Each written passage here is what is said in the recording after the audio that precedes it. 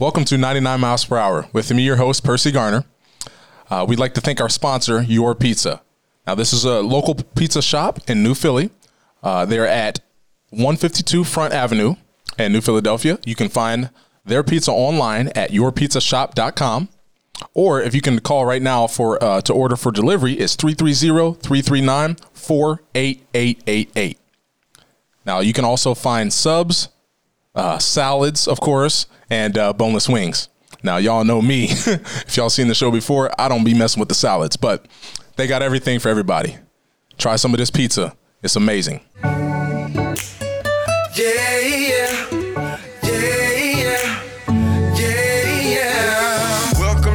Casa, make yourself at home, do your do. Welcome to my pad, this your lab, go create your move. Welcome to 99 Miles Per Hour podcast with me, your host, Percy Garner. Thank everyone for tuning in. We have a special guest today that I've known for a while, and it's been a while since we've talked, so it's going to be some good catching up. Can't wait. But before we get to our guest, I just want to thank our sponsors for the day, Your Pizza and Peterman Plumbing. We appreciate everything you guys make possible for this podcast and everything we do moving forward. Now, today, we have someone who I played summer college ball with for the most famous team, Stark County Terriers. I don't know if they're still a team, but we have some great memories and some scary memories about some teammates we had that we'll touch on a little bit. But today we want to talk about, something that I might have been guilty of, but we might share my personal stuff. I don't know. But we're going to talk about athletes and some of the things they go through, being new draftees and stuff like that, and some mistakes they make. So I'm in store for, I'm ready. I'm excited. So let's get to it. The guest we have today is the son of the Voice of Indians. His name is Nick Hamilton. He is an investment advisor at JT Stratford. Thank you for coming on today, Nick. Thanks for having me, Percy. Yeah, how you doing, man? Good. It's been a long time. It has. What was that, 2009, 2010, maybe? Yeah, I think it was summer 2009. Yeah, and then, you spent some time with the Phillies too, though, right? Yeah, so I got drafted not nearly as high as you did. I didn't have anybody call me up trying to manage my money once I got drafted in the 35th round, but I got drafted in 2012. I played at Kent State, so we're both matching guys. Yeah. But yeah. That's what's up. I didn't get recruited by Kent State, but it's all good. We both part of the MAC though, but I don't hold much of a grudge. You did not get recruited by Kent State. That's what I want to know. I know. That's my problem. That's why, I hold a grudge a little bit to Ohio State and Kent State, but that's well documented on this podcast. But what's been going on? You're one of about 20 guys that probably has that grudge against Ohio State. So exactly. But what's been going on since we last were teammates on the Stark County Terriers? Well, my journey has been kind of long and winding. Just obviously a lot like yours has been, right? A lot happens during that time period from the time you're, whoa. Uh-oh, there's that makeshift. From the time you're 18 to the time, knock my laptop off. Just from the time you're 18 to the time you're 30 is a really transformational time in life, and that's why I love doing what I do now. But, just for me, I went to Xavier University my first year, just wasn't real comfortable at the school. And quite frankly, wanted to be closer to home and wanted to be at a bigger school. So I ended up transferring to Kent State. And then, that's when we had played, when I was in that transfer process. And, had a great time at Kent. I was a dual major in finance and business management, and always thought I would use that at some point. But once I got out of playing minor league ball, I actually worked as a scout. Okay. I ended up being an area scout with the Kansas City Royals, and got moved down to Georgia, Tennessee, Alabama. That was my territory, if you will. Obviously, the scouting process so well.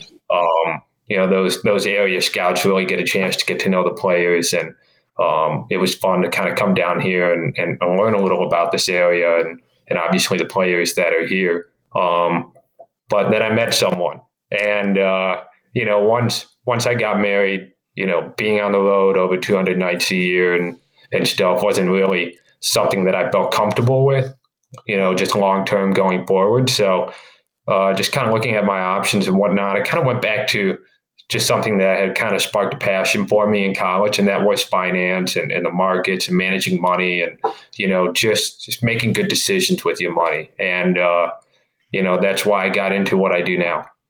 That's what's up. I mean, that's why, I love having you on the show today, just because, I've kind of had a weird path with money and my learning curve took a little long, but hey, it might, that might, if once we get into it, you might tell me that that's the norm and that's how it is. Us men, we mature a little bit later than women. So whenever it's all right. But now I love, I was actually in life insurance a little bit and, thinking about getting my Series 6 and then stuff like that. So I dabbled a little bit, I'm not on your professional level, but just my interest is there. I read a lot of books and stuff. So I'm curious to get some feedback from you.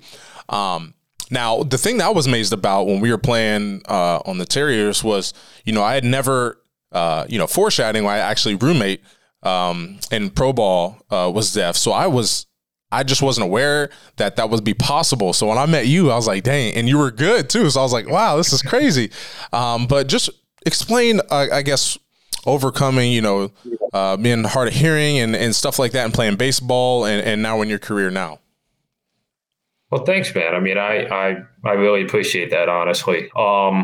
It's, as far as my story, it's definitely a little bit different, just because I'm not totally deaf, which I'm really thankful for. Just basically, long story short, it was a fairly rare condition. I lost about 90% of my hearing, and by the age of 3.5, had a surgery to stop it right where it was, and then from there, I was able to learn how to speak. And get fitted with hearing aids, which I've worn ever since. What's a little different about me, which I didn't have on, when we were playing, is I actually last year, you can see it right here. Okay. I got a surgery for a cochlear implant. Okay. Unfortunately, my hearing over the years has gone down just a little bit, and it's just enough because I'm at a level where you're right on the border of either being able to wear hearing aids and kind of get by with that or needing the cochlear implant. And I kind of dipped into that needing a cochlear implant category just about a year ago. So, I mean, thankfully, once the COVID restrictions lightened up a little bit last summer, I was able to get that done. And it's been a life-changing experience for me. I'm hearing things I'd never heard before. So like birds chirping and stuff like that. So it's been, it definitely has given me a different perspective on life. I mean, as far as overcoming it, shoot, when you're 3-4 years old, you don't really know any better, which I'm kind of thankful for, but I'm really thankful for my parents. They're the ones who put the bill on speech therapy and, were willing to push me and make the sacrifice that it took to, teach somebody who's a year or two late in learning how to speak, how to speak. Yeah. And somebody now who doesn't hear naturally either. So it took a long time and it took a lot of years to really get to the point where I could speak and interact on a normal level. And if I didn't have parents that were so dedicated and absolutely, when I say my mom and dad stopped at nothing, they stopped at nothing to try to give me a normal life. So I'm really thankful for that. That's what's up. I mean, that hits home for me just because my wife, she has a hearing aid in one of her ears. And really? Yeah. I know you didn't know that. And okay, I didn't know that. Yeah. So, it can be frustrating at times, but, I try to, just because my dad was like that as well. My dad had like a hose blow up in his ear. So he was hard of hearing in one of his ears. And, with my wife, I got to make sure, even if I'm talking to her good ear, it's not great either. So, but it's something that you have to be aware of. And I try not to get, annoyed, I guess, with having to, cause I know it's difficult, especially because when I married her, it wasn't really a thing, or I didn't know much about it. And then it kind of just progressively got worse. So, you know, it's tough to deal with. And I can't imagine being from her, standpoint and, you know, having kids and just, I know with her being paranoid with our baby monitors and stuff, it happened to be a lot more louder just so we can hear the kids. So, you know, she's had to, you know, with me playing baseball and her being home alone a lot, you know, it was always a paranoia of her, you know, someone not, you know, breaking in and she not hearing, you know, stuff like that. So, and then I met this Superman. I don't know if you ever heard of Tyson Gillies, but he was with the Phillies the same time as we were. Okay. And he was, I believe, fully deaf, but he was really good at reading lips. And he was my roommate. And I just a funny story. I remember I told him not to lock the door because I gave him the key, and he locked the door. And I came home, you know, we don't want to talk about what I was doing that night, but I came home late. I was a designated driver for a lot of my teammates. So I came home late and I literally had, exactly. I had to bang on my door so he could feel the vibrations. And I woke him up through the vibrations, through me banging on the door and him coming to get the door. So, you know, my hat's off to people like yourself and Tyson just for, you know, not using it as an excuse or pitying yourself, just not even thinking of it as a disadvantage, just going through life like, you know, I'm normal, you know, I'm doing what I need to do and I'm not using this excuse and I'm accomplishing great things. So I'm, you know, glad that we were able to connect and get you on the show. But the real reason we got you here is to talk about, you know, athletes and some of the pitfalls and some of the stuff I have to deal with too is not trying to throw my family under the bus, but we'll get into some of this stuff. But, I guess we'll start off with just how'd you get into investing? I know you touched on a little bit saying, you know, you want to get back into it because that was your double major when you first started college, but that initial push in the secondary push to get back into it, how'd you get back into it? Well, I got back into it, honestly, through a connection with my wife. She works as a child and adolescent mental health counselor. And, you know, her boss at the time, her husband, he works in finance. And long story short, that ended up being my connection there. The big thing that really stood out to me is you know, I've always wanted to help people. I'm the oldest of 4 kids, and I've always felt like that's had as big an impact as anything on me because, you know, you always feel like you want to help, you want to provide guidance, just like my parents did for me and like I tried to do with my siblings. And, you know, money is one of the most stressful topics out there for anybody, whether you're a pro athlete, whether you're a 9-to-5er, you know, it really doesn't matter because it takes so long to truly learn all the ins and outs of money, you know, from the life insurance component, right? Yeah. Like that is just one component. Yeah. There are so many things that go into making good decisions and so many different, you know, just whether it's market factors, whether it's having a pandemic come up, things like that. And it's an always changing environment. So long story short, it's confusing and it's something that generates a lot of stress for people, whether it's not having enough money or whether it's not knowing what to do with their money. It ends up being one of the most stressful things in almost anybody's life. So being able to try to provide some guidance, I think was what motivated me to get back into, you know, that finance industry and just the mindset of the investing world, if you will. Yeah. And I know obviously you've had professional baseball experience, so you probably have seen some guys. I mean, you already touched on how you didn't need people knocking down your door about, you know, helping you with your money, but you might have seen other guys, you know, kind of struggle and, you know, that kind of sparked it as well. And then there's, you know, the financial industry, you know, is a little weird. You got some people that take advantage of athletes. And I don't want to give athletes an excuse or myself an excuse, but sometimes there is that worry there. And luckily for me, I had an agent and financial advisor that were, you know, just goodwill people, good character and spiritual people. So they kind of sought after me before I even, you know, had money. So that was good for me, but not everybody's situation's like that. But I guess from what you've thought about and you know, circled back into finance, what are the biggest pitfalls for these athletes that they're facing? Well, especially the new ones that get these big draft signing bonuses. Well, and that's certainly one of the things I really remember about the Terriers with you is you were always one of the funniest guys. Thank you. in the locker room, right? And you're always one of the smarter guys too, and obviously, smart people can make some bad decisions, but it certainly helps to really be thoughtful and really be connected and be willing to reach out and seek advice. But it's seeking the right advice. And I think that's one of the biggest things that is a pitfall for athletes. It's really a few things. Like when you get drafted, especially the high school draftees, those are the ones that through the scouting process and through my experience as a player, I don't know if you were the same way, but you would notice teammates who made really bad financial decisions, and not all of them were high school guys, right? Yeah, but yeah. a lot, a higher percentage seemed to be. Yeah. And you can see why. You're 18 years old.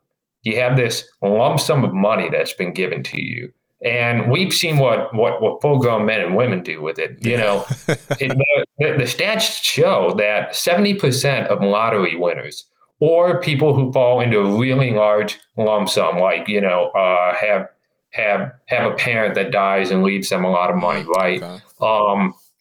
70% of those people within 3 to 5 years are broke. They've blown through the whole thing. Wow. And that's people who are 40. That's people who are 50. That's people who have life experiences, families and stuff to worry about. Not 18-year-olds who have just themselves and a lot of free time. So you're asking, and thankfully there are some agents out there. There are some financial advisors out there that might maybe have known the player and their family throughout the years and, have been able to, kind of come alongside them a little bit and give them some guidance. That tends to help, but an awful lot of those guys, I mean, you feel like you're bulletproof. Yeah. You just got paid $1 million. You're going to tell me something? I'm 18. I'm richer than everybody I know. Yeah. So, I think that's just so putting yourself in their shoes is kind of the first step there. And then I think the biggest pitfalls I see, are two things. First of all is there are a lot of people when it comes to money, the biggest pitfalls is there are a lot of people who look to take advantage of pro athletes, especially young pro athletes like that. You go to the University of Alabama and play football. Yeah. And Nick Saban's going to bring in some financial advisors. I know about a program that they do at Clemson with football where they have a financial advisor go in and speak and kind of give some life lessons there and train you for that. A lot of times with these 18-year-old kids, again, they haven't had that the chance to get in front of experts like that and have people kind of show them the way a little bit. So you have that, and then you also so you're getting bad advice, right? You have a lot of people coming after these kids, and the stats show too, 80% of pro athletes, just pro athletes in general, I'm not talking minor league baseball players, but pro athletes in general, 80% do at some point have somebody try to take advantage of them at some point in time.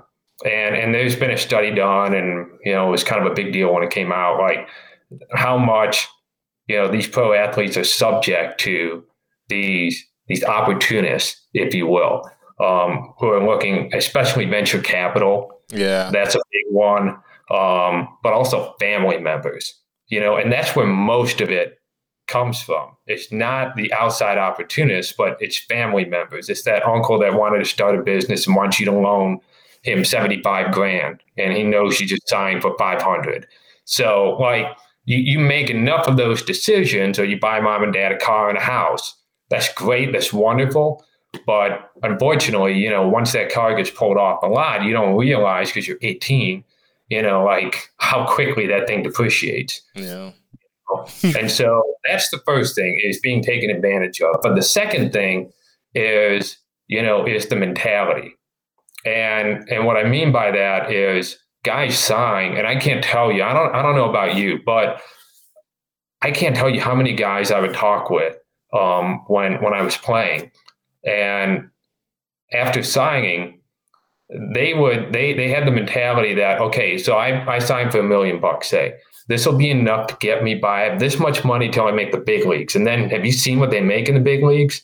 Like, and then I'll be making that money. Yeah. So they treat this as like their bank account for the next 3 years. Yeah. But they don't really like understand that they may not make it. Or when they get there, there's the whole arbitration process, and you're making the league minimum. You're not making $10 million right away. So, I think those are the two biggest pitfalls. Yeah, and I would say I did fall guilty to the second one you're talking about, where I got my signing bonus, which was around $500,000, and that was my first paycheck I've ever earned in my life. And for me, I didn't know that how much taxes was going to be taken out till I got the check, and I was like, "What the?" I was like, "Oh my God, they took all my money." But other than taxes, I just assumed in my head, "Hey, I'm going to be a millionaire." I didn't know anything about arbitration. I didn't know how minor league baseball was going to go. Let alone I had just played I didn't even play 2 full years of college baseball, so I wasn't very aware compared to basketball and football, where you most of the time, if you get drafted, you get your money right away.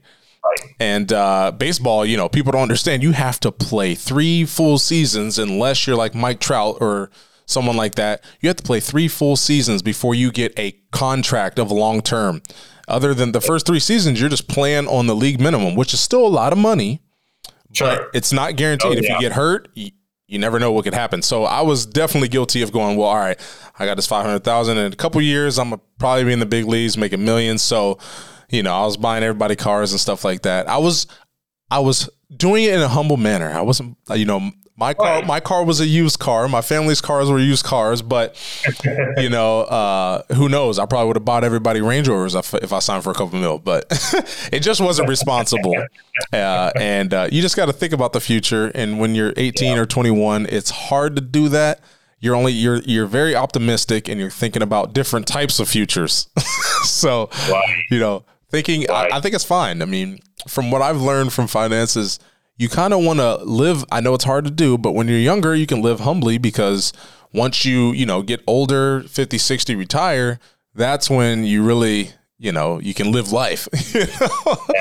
But I know a lot of people don't like to live by that. But, for me, the coolest thing I thought about with the Indians is they gave us these books on how to say no to, family members or vultures, so to speak, who it was kind of cool, instead of, because I didn't realize you had to pay for tickets when you get up there.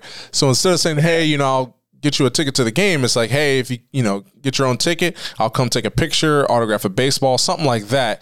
And the Indians were very privy to this issue that athletes fall a pitfall to. So it was very good for them to, take that leap and kind of help the players out, because that was one step of them showing that they care for their players, which that's what I felt. But absolutely. I've always wondered if, just having been in the minor league system, obviously kind of growing up around the organization and in a lot of ways with my dad and his job, I've always wondered if over the last 10 years, they've had incredible success drafting and developing players, obviously, especially pitching, but players in general. I've always wondered if their off-the-field preparation had anything to do with that. I mean, it seems like look, there's from scouting, there's 3 ways that guys fail, is what I've noticed. One, they just don't play well enough, whether it's the pressure or whatever, or maybe they just weren't as good as we thought they were. Yeah. But they just don't play well enough. 2 is injury. You can't do much about that, but guys get hurt. Yeah. And you don't know, once a guy rips up his knee, you don't know if he's going to come back and steal 50 bags anymore. If he was that kind of guy, or a guy blows out his arm, there's no guarantee once the guy gets hurt, right? Yeah. And then the third thing is the off-the-field distractions, how you manage your personal life, whether it's, just your personal, family, friends, your inner circle, who you're dating, all that stuff. Whether it's substance abuse, obviously, that's out there, or whether it's money, and money can become a big distraction. So it seems like the Indians really prep guys for that third one really well. Yeah, because we all focus on the first 2. in the baseball industry. But that third one kind of gets brushed to the wayside, and the Indians seem really well equipped with that. So it's interesting to hear you say that they have programs like that. Yeah, they've invested in it. But the thing is also when you think about the young people, going off to college and, they might not apply themselves because they're partying. Imagine that college student not having to go into class and just being thrown $1 million like that. off the field issues could definitely multiply. But it's definitely something that I think people need to be aware of. And it's also it's a weird subject, especially when you're signing the contract and your whole family's like leaning over, looking at the number that you're signing. And I was just, my sister thought I was getting my signing bonus every year. So yeah, she thought that was going to be my salary. So she was like, oh my gosh, I want a pink Range Rover.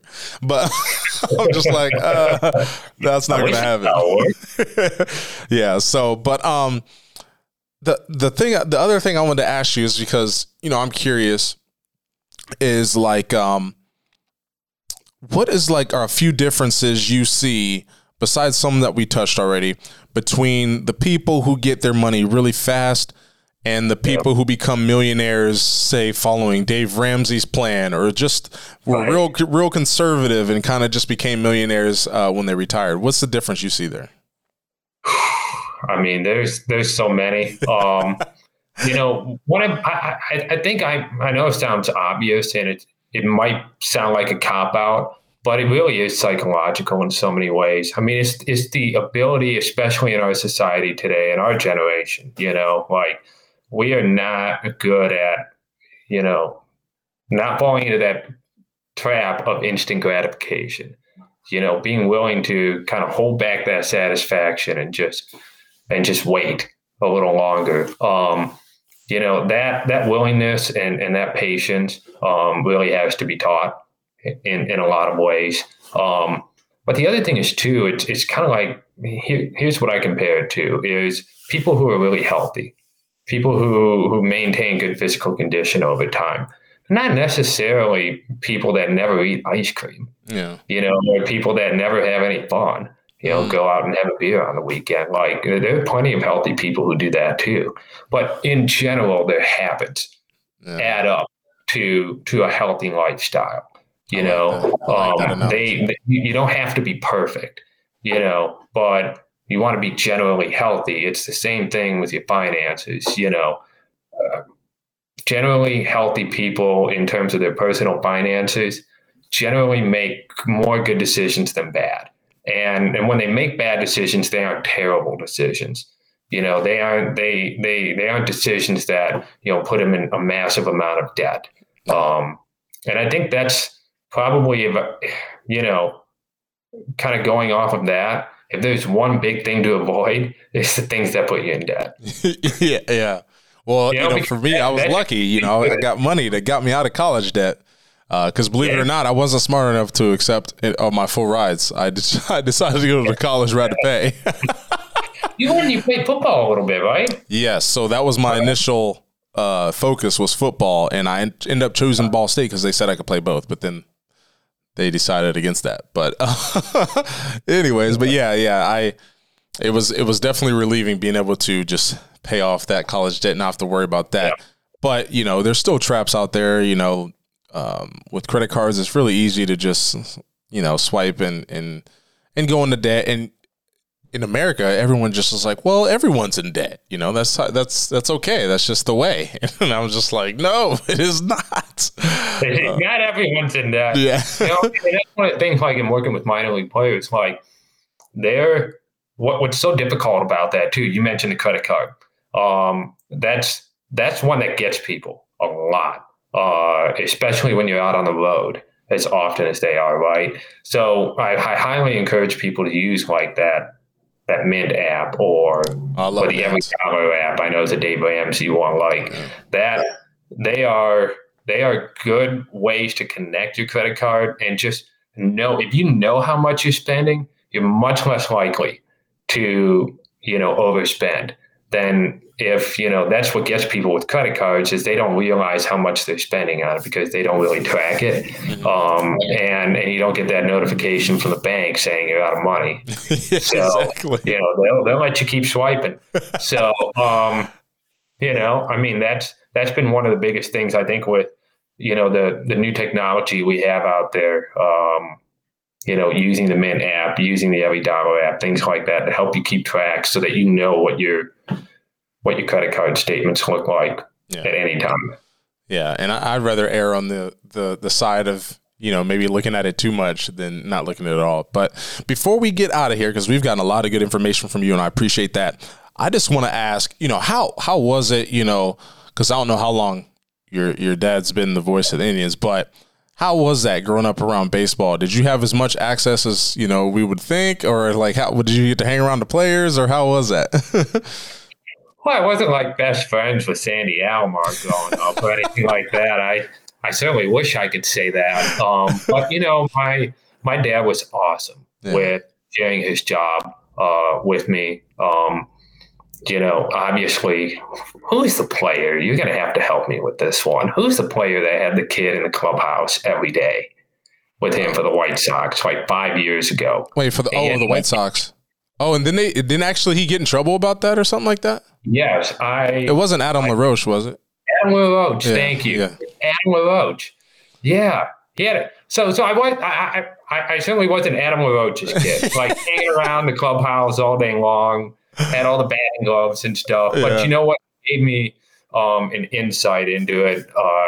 He always, I love talking baseball, and he was more than willing to talk with me. And he would take me down once a year. It was really cool. He would take me down once a year, and I would kind of follow his work day. So he would go interview the manager and, watch batting practice, which is my favorite part. Yeah. And I get to like shake guys' hands and meet them. And, those guys were my heroes. Yeah. All of us growing up in the Cleveland area, right? Like the Kenny Loftons and the Jim Thomes of the world, and just having a chance to shake their hand and, just interact with them for one day a year was really cool. So that was certainly, just have a lot of memories and some stories too. But, I certainly wasn't in there every single day or anything like that. Gotcha. Well, is there anything else you would like to share that you feel like we didn't cover that you want to talk about? You know what? No. I mean, I think one of the biggest things, players is watch who you're just, first of all, don't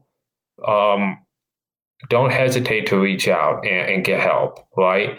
But also make sure you're getting qualified help. Make sure you can look up online, it's called FINRA, or you can also look at the SEC's website, not the football conference, But you can look at their websites and you can see if this financial advisor that reached out to you or somebody who's recommended you to them, see if they're registered, if they have qualifications. I think that's important because now you're seeing a lot of coaches and coaching, and some are okay, but there's something to be said for having the training and, working with this for a living. It as makes opposed to the YouTubers. Hey, if you're about to go under the knife, right, for Tommy John surgery, would you rather have Dr. Andrews doing it, or would you rather have a guy that reads a lot about it? So when you're making those kind of big career decisions, or you're making life decisions, make sure you're getting somebody who's qualified to help you. That's just one of the things you're starting to see a little bit more now. Where everybody has a voice online and on social media. It's great. And then there's the pitfall. And that pitfall can be really difficult to avoid if you don't know what you're looking for. So, don't hesitate to reach out for help, but make sure that help's qualified. Awesome. Well, Nick, man, I'm so glad to having you on here. I plan on doing this podcast for forever. So, we may have you on here later. Few years down the line, you never know. So you're always welcome back if you have something else to share with us. Yeah. And man, I appreciate everybody who's watching right now. Hopefully you learned something. Hopefully you listened. And, we'll be back here next Tuesday. Once again, I want to say thank you to our sponsors, Your Pizza. Go get you some Your Pizza in New Philly. And Peterman Plumbing. If you need some renovations, other than, getting that toilet fixed because you forgot to do a courtesy flush in between turds. No, I'm just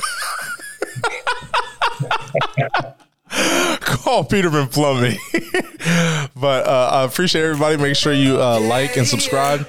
We are far away from that 1,000 subscribers, so we need to get there, y'all. Like, come on now. We've been at 250 for a year. But no, again, I'll see you guys next Tuesday. Appreciate you guys for watching. Peace.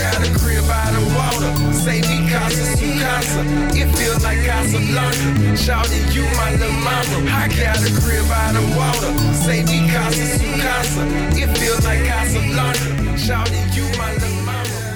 She be on that Henny. I like that Corona.